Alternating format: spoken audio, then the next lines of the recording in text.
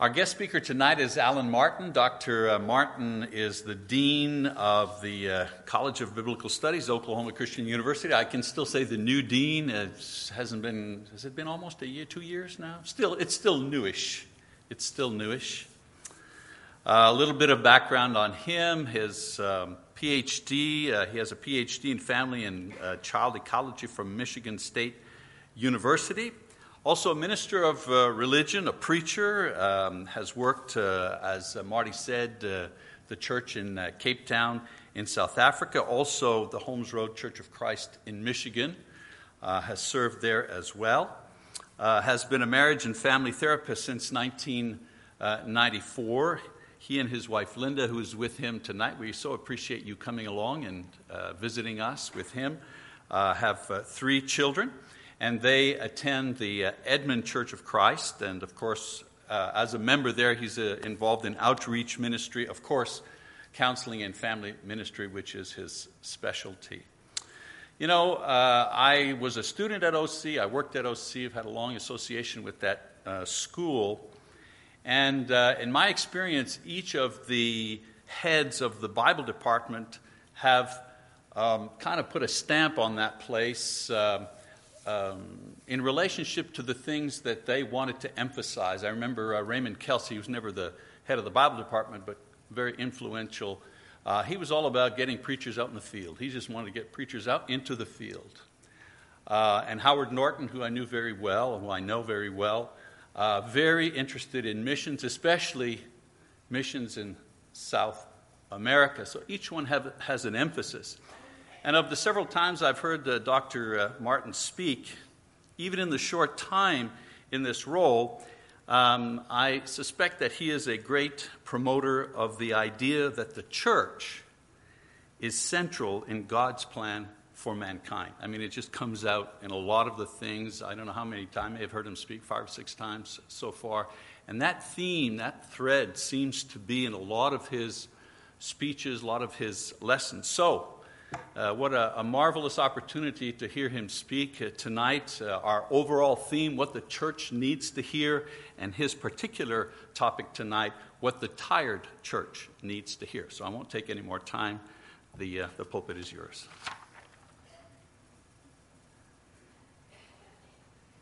Thank you, Mike. As I say, and to the elders here, as I say, wherever I go, to a new audience who has not heard me before, that give yourself about 5 minutes of listening to me, because you have to attune your ears a little bit to the foreign accent. But after a while, you'll be right into it, and you'll understand. And you can also kind of say, I know what a South African guy sounds like. But so glad to be with you. I think you have a very exciting series on a Wednesday night. I just looking at the topics, I know you are all going to be blessed. I had a forerunner. He told me to say this. Last week, Bob Rowley was here, I believe. And he said, Alan, I laid the groundwork. I straightened out all the saints in Choctaw. So go in there and get them. And so I'm here. I'm just following what he said I need to do. But so glad to be with you. And thank you for, again, Mike, for the opportunity to share with the church tonight. Yes, what a tired church needs to hear. And I want to take the lesson from the book of Hebrews. It's going to be certain sections. If you have your Bible with you, you may turn there. I will turn to a few passages, but it will be on PowerPoint right behind me, and you'll see some of those as we go along. I think the book of Hebrews is a very fascinating book. We don't know the author of the book of Hebrews.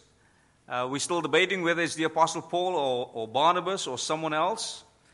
We do not know the carrier of the letter who brought it to the recipients. We don't even know who the recipients totally were. We are not sure about the date of the writing. And we don't even know the city and place of destination of this particular letter. But it's still a letter that has a tremendous message for the church today. It is clearly a piece of literary work with a very clear agenda. The writer, whoever wrote the book, has a very specific, intentional, very deliberate, and a very clear agenda to share with the recipients. There is a clear motive within the text. that this writing wants to emphasize. And the agenda is strongly pushed to showcase not a philosophy,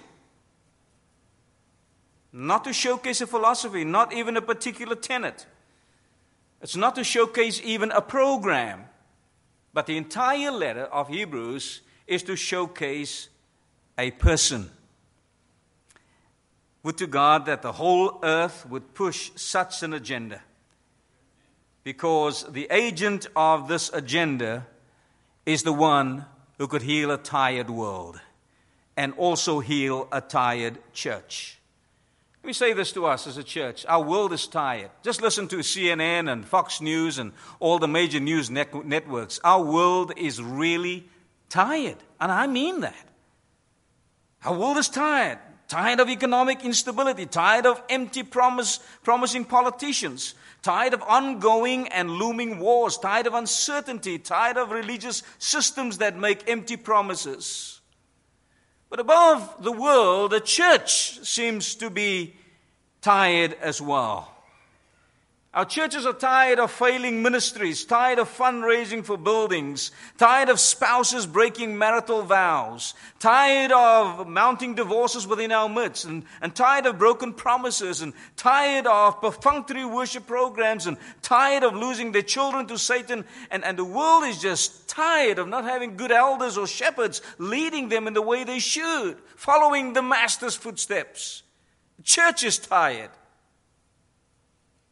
What should we more correctly ask the question, what and who can change that? What do you do when a world is tired? What do you do when your church audience is tired? And what do you do when hundreds of brothers and sisters threaten to leave the church because they are tired? Let me say this, that you don't provide them with a quick map of fads and shorter sermons and fancier worship services. That's not what this world needs. What this world needs is Jesus. It's not just teachings about Jesus, it is Jesus Christ Himself. A clearer vision and a clearer and a renewed view of who Jesus is. That's what our church needs. That's what the world needs. And so I want to emphasize that very preeminently tonight, that the world and our church needs Jesus Christ. The Hebrew church was a church that was barely hanging on. And if you read the letter from the first chapter till the last, 1 through 13, you kind of get the impression throughout the letter that some people in the church, perhaps most people in the Hebrews church, they were getting tired. And they were yearning for some more excitement and more excitement and more excitement, but the more they yearned, the more tired they grew. What is it that they need? Let me share 3 things with us that I think it's easy to remember, that I think and I hope will last in your hearts and minds throughout the week and perhaps throughout your life. The first thing I want to share with us to help us as a tired church, and boy, I move around churches. Mike knows this. And since my arrival in Oklahoma, I have been in almost 70 churches, doing seminars and preaching like I do tonight, just to see and get the pulse of the church. And there are some congregations that are really, really tired. And you have Wednesday nights dwindling and growing smaller. You have Sunday mornings dwindling and growing smaller. You have Sunday nights being closed. Churches are getting tired. What is it that we need as a church? What do I need as a believer? If I am tired and I'm exhausted and I don't feel like this Christian thing anymore, and church to me is boring. There's no more excitement there. And I'm looking to the elders and I'm looking to the minister, and maybe we change the minister, and maybe hopefully he can revive us. Is that my view? Is that my vision? Perhaps we're there. I think what the church needs, number one, is a renewed vision of Christ. That will renew our zest for God. Listen to Hebrews chapter 1, verses 1 through 4. It'll be on the slide for you as well. God, after He spoke long ago to the fathers in the prophets, in many portions and in many ways, in these last days has spoken to us in His Son, whom He appointed heir of all things, through whom He also made the world. And He is the radiance of His glory and the exact representation of His nature, and upholds all things by the word of His power. When He had made purification of sins, He sat down at the right hand of the Majesty on high, having become as much better than the angels, as He has inherited a more excellent name than they. It sounds like the Hebrew audience was tired of Christianity, tired of being discouraged, and they were ready to try something different, something totally different. Give us something new. There are several indications throughout the book that the audience had lost their spiritual fervor. For example, chapter 6 and verse 12, don't turn there, but the word slothful is used. In chapters 12, verses 12 through 13, they are asked to lift up the hands which hang down, and the feeble knees, and that which is lame. And so the eagerness was just gone. And they were called to have that sense of diligence and zest again. And how were they going to find that? And so the best counsel for the tired audience is to look again at who you have as Lord and Savior. And that's what the Hebrews writer starts with in chapter 1, verses 1 through 4. Look again. Don't look to the prophets. Don't even look to the angels. Don't look to your messengers. And don't look to those celestial beings. I want you to have a fresh view, a renewed vision, a renewed view of the one who can give you zest and can give you energy. And His name is Jesus Christ. Beloved, the revitalization and energy for a sustained relationship and a sustained worshipful experience is not in a message, but in a message being experienced. You can only listen to so many sermons, but until you and I take those sermons and embody those sermons and live those sermons, and especially the sermons that draw us to the image of Jesus Christ, who is our model, we will always be wanting something different, something new. And when we try all those things, we'll just get tired and more tired and more tired because we're focusing on the wrong things and perhaps the wrong people. So I say to the church, look again at Jesus. Now, the Hebrews audience didn't have a problem with the worshiping of prophets or preachers. That's not the issue in the book of Hebrews. They did not have a problem with the worship of angels even. The point is they just did not see enough, and they did not hear enough, and perhaps they did not experience enough of the depth and true divine reality of Jesus. Maybe worship became ritualistic, and their fellowships were ritualistic. And maybe their worship was fanciful, and the sermons were fanciful. And maybe they added some excitement to the worship and tried to kind of pep people up. But in the process, they obscured the one who could truly give them energy. In the process, they obscured the vision, the clear and true vision of Jesus Christ Himself. I hope it doesn't happen at Choctaw. I hope that those of you who speak here as ministers, I hope you preach and lift up Jesus. I hope you don't lift up yourself. I hope you don't lift up your leadership. Yes, give honor to whom honor is due, but please, ministers, teachers in the classroom, those who teach our kids, please, if you want to energize any church, anywhere, you and I better lift up the Lord Jesus Christ. That's where the church gets its sustenance from, its source from, its energy from, its revitalization from. I've seen people change around things and build more buildings. Nothing wrong with buildings. I think if we need it, we need it. But I've seen them go to the extreme of doing all kinds of stuff to kind of bring about some life into a church and in a church. But it doesn't take long for that church to get back into the old pattern of just plain getting tired. And what the church needs is a renewed vision again of the Son of God, Jesus Christ Himself. For any audience who is tired, made so by mechanical, perfunctory performances and meaningful worship rituals, I say to that church that life will return when Christ is returned to His rightful place in your church and in your heart. Who are you worshiping? What are you worshiping? Who are you dedicating yourself to? Who are you focusing on? Is it how much money we have in the church budget? Is it who the elders are, the preachers are, the programs you have? Who are you focusing on truly every single day of your life? If it's not Jesus, perhaps you're in the throes of becoming tired. So let's have a renewed vision of the person of Jesus Christ. But secondly, I believe what the tired church needs is a renewed vision of Christ's empathy as mediator. That will renew our energy. I'm convinced that will.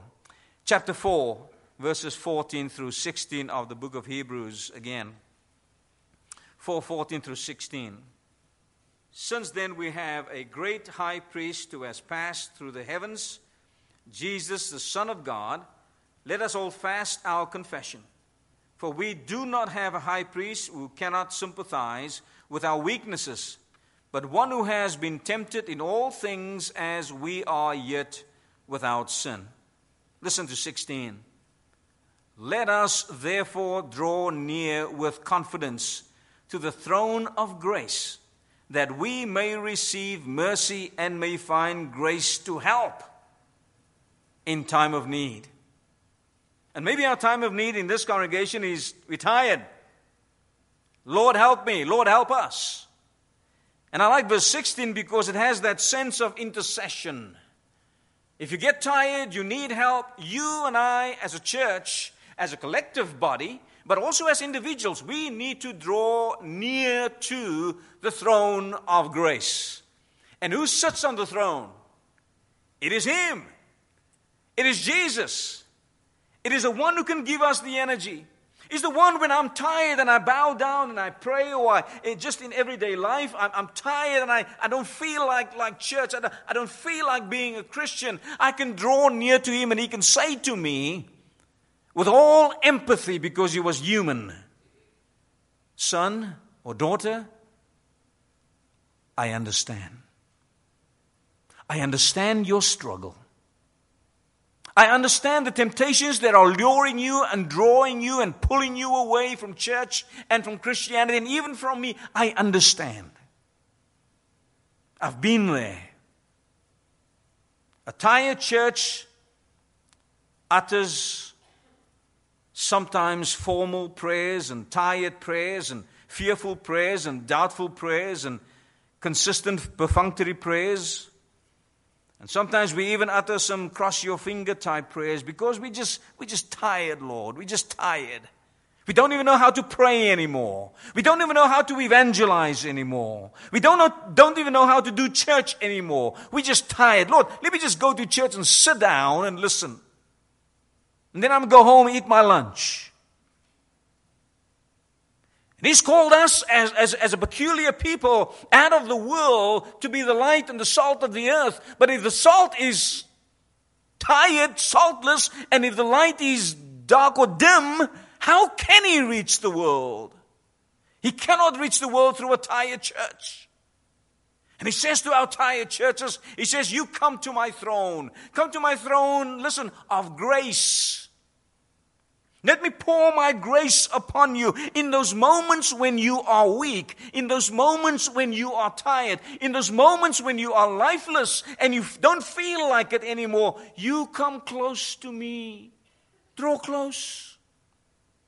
And let me energize you.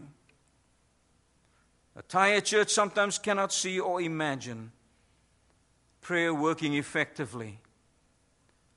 So they either go through the prayer motions or they completely abandon praying. And I bet you in an audience this size, there are probably 1 or 2 or 3 or 4 or 20 of you who are not praying as they should. You've just become tired. It's just become a perfunctory thing for you. There's no meaning in it anymore. You're not living through prayer. You're just saying words. There's no relationship with Him on the throne. You just going through the motions because you have to, and it makes you feel good that you can say to others, "Yes, I've prayed today." Oh, He says, really draw close to me. Have a relationship with the one who understands you. Come on, church. Don't give me mechanical worship. Give me your heart. Give me your life. Really draw close to me. And if you do, I will energize you. I will give you strength. I will bring you out of your fatigue as a church and as an individual believer. I will give you life. Jesus is sitting on the throne and waiting on each of us to come boldly, to pray audaciously, not to pray from a distance, but to come boldly unto the throne of grace. So let's have a renewed vision of Christ's empathy as a mediator who is waiting on us to draw near unto Him. I love what the Hebrew writer says in chapter 12. Let me read a previous passage before that, and I have it written on my sheet here. Chapter 12, verses 12 through 15. Don't have this on the PowerPoint slide, but if you want to follow with me, you may. He warns the church, he says, Hebrews 12, 12 through 15, "Wherefore lift up the hands which hang down, lift up those feeble knees, and make straight paths for your feet, lest that which is lame be turned out of the way." Listen, but rather be healed. Come on, believer. Come on, church. Get out of your fatigue. Lift up the heart. Lift up the knees. Lift up those hands and be healed. Looking not lazily or slothfully, but looking diligently, lest any man fail of the grace of God. Lest any root of bitterness springing up trouble you, and thereby many be defiled.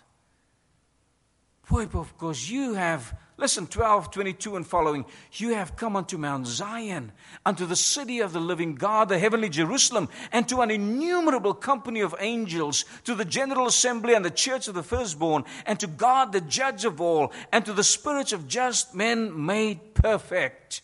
Listen, and then he says, you have come, church and believer, unto Jesus, the mediator. See that you do not refuse Him that speaketh from heaven. And He who speaks from heaven says, come boldly unto the throne of grace. Come get your energy. Come get your zest. Come get your revitalization. But get it from me, because I understand you. And listen, I know you. He knows you. Tired church, let's get a renewed vision of who Jesus is as mediator. The fact that He wants us to draw close to the throne of grace. And then finally, what the tired church needs to hear, and what the tired church needs to see, is a renewed vision of Christ as a true model of endurance. He never gave up. Ladies and gentlemen, He never gave up.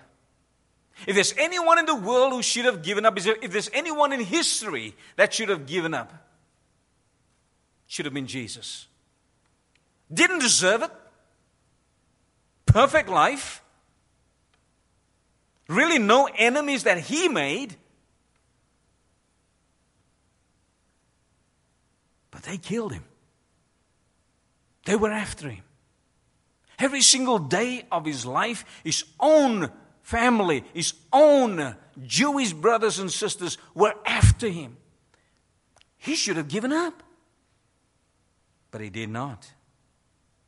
It was a true model of endurance. He was a true model of faith. You know, fatigue can very easily cause you to want to give up God and to want to give up Christ and to want to give up the church. And there's some of you perhaps who were there. Perhaps you're there now and you've contemplated that. And we can so easily do that. You know, Christianity is not working for me anymore. You may say, this new system, believers said, this new system is so fraught with uncertainty, so filled with hurdles, so devoid of happiness, so flooded with pain. Why should we suffer? I'm just giving up. Some of you, I've listened to your announcements tonight very carefully, and some of you are struggling with some health issues, and you've been praying, and the church has been praying for you for a long time, and it's not working out. There's no response, no answer from God, supposedly. And you just feel, I'm getting tired. Don't give up. If you read Hebrews chapter 11, I know you're well familiar with the chapter, and you go throughout the chapter 11 of Hebrews. You know there were a bunch of people in the 11th chapter that could have given up, but did not. From Abel to Samuel, every one of those heroes of faith endured because they saw something in the future that was far beyond what we can see with our naked eyes. They saw a city.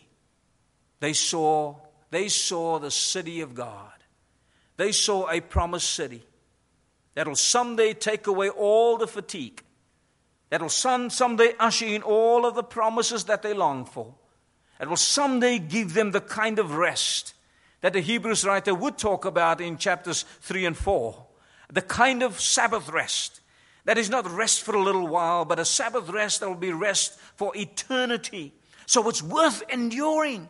It's worth hanging in there. It's worth staying in there. It is worth, laboring under all of the vicissitudes of this life and all of the trials of this life, and keeping your eyes, as a Hebrew writer would enjoin upon us, keeping your eyes fixed on Jesus, who is the author and the finisher of our faith. In other words, He is the roadmap to us starting this journey of faith from the beginning to the end. If you want to Google map Jesus, Google map His life. And it will show you exactly how you need to go and how you need to traverse the life in this world and how you need to endure until the end. A renewed vision of Christ as a true model of endurance. And that's what He encourages us to do. I am excited. I'm excited that we have this book. I'm excited that we have the entire Bible. But I'm so excited that we have Jesus as a true model for our endurance. If we trust God and we trust the Lord Jesus Christ and our eyes are completely set upon Him and no one else, I really don't care who wants to discourage me. My eyes are going to be upon Him because He is the one. He's the one, the only one, who can give me the energy and the strength to last until He finally returns to call me home and to give me that Sabbath rest. It's a completely wonderful thing to be a child of God. It's an awesome thing to have a Savior like Jesus. What a marvelous model we have for a Savior. What a model we have for one who understands us and who says to me every single day when I get tired as a minister, Mike, come on, Alan, draw nigh unto the throne. let me give you grace. Yes, the church, sometimes they'll talk about you and they'll complain about you as a minister. He says, you draw unto me, close to me, and let me energize you. And sometimes members, you are discouraged by ministers or even leadership. He says, don't keep your eyes fixed on them. You draw nigh unto me, and let me give you the strength that you need for the rest of your journey. Tired church? Don't give up. Listen to the true message. Experience the true message. Flee to the true mediator. And look to the true model for endurance. And I promise you, if you and I do just those three things, at the end of the day, when He finally arrives and He finally comes, you will not be disappointed. Let me close with another passage out of Hebrews chapter 10, 37 to 39. If you have your Bibles, you can turn there with me, and then the lesson will be yours. Chapter 10, 37 to 39. He says, therefore do not throw away your confidence, which has a great reward. For you have need of endurance, so that when you have done the will of God, you may receive what was promised. For yet in a very little while, He who is coming will come and will not delay. But my righteous one shall live by faith. And if he shrinks back, my soul has no pleasure in him. And I wish as a church we would cry the next verse, but we are not of those who would shrink back to destruction, but of those who would have faith to the preserving of our souls. Tired church? Hold on. Hang on. You know, it's all worth it. Let's not play church. Let's be the real church. Amen? God bless you.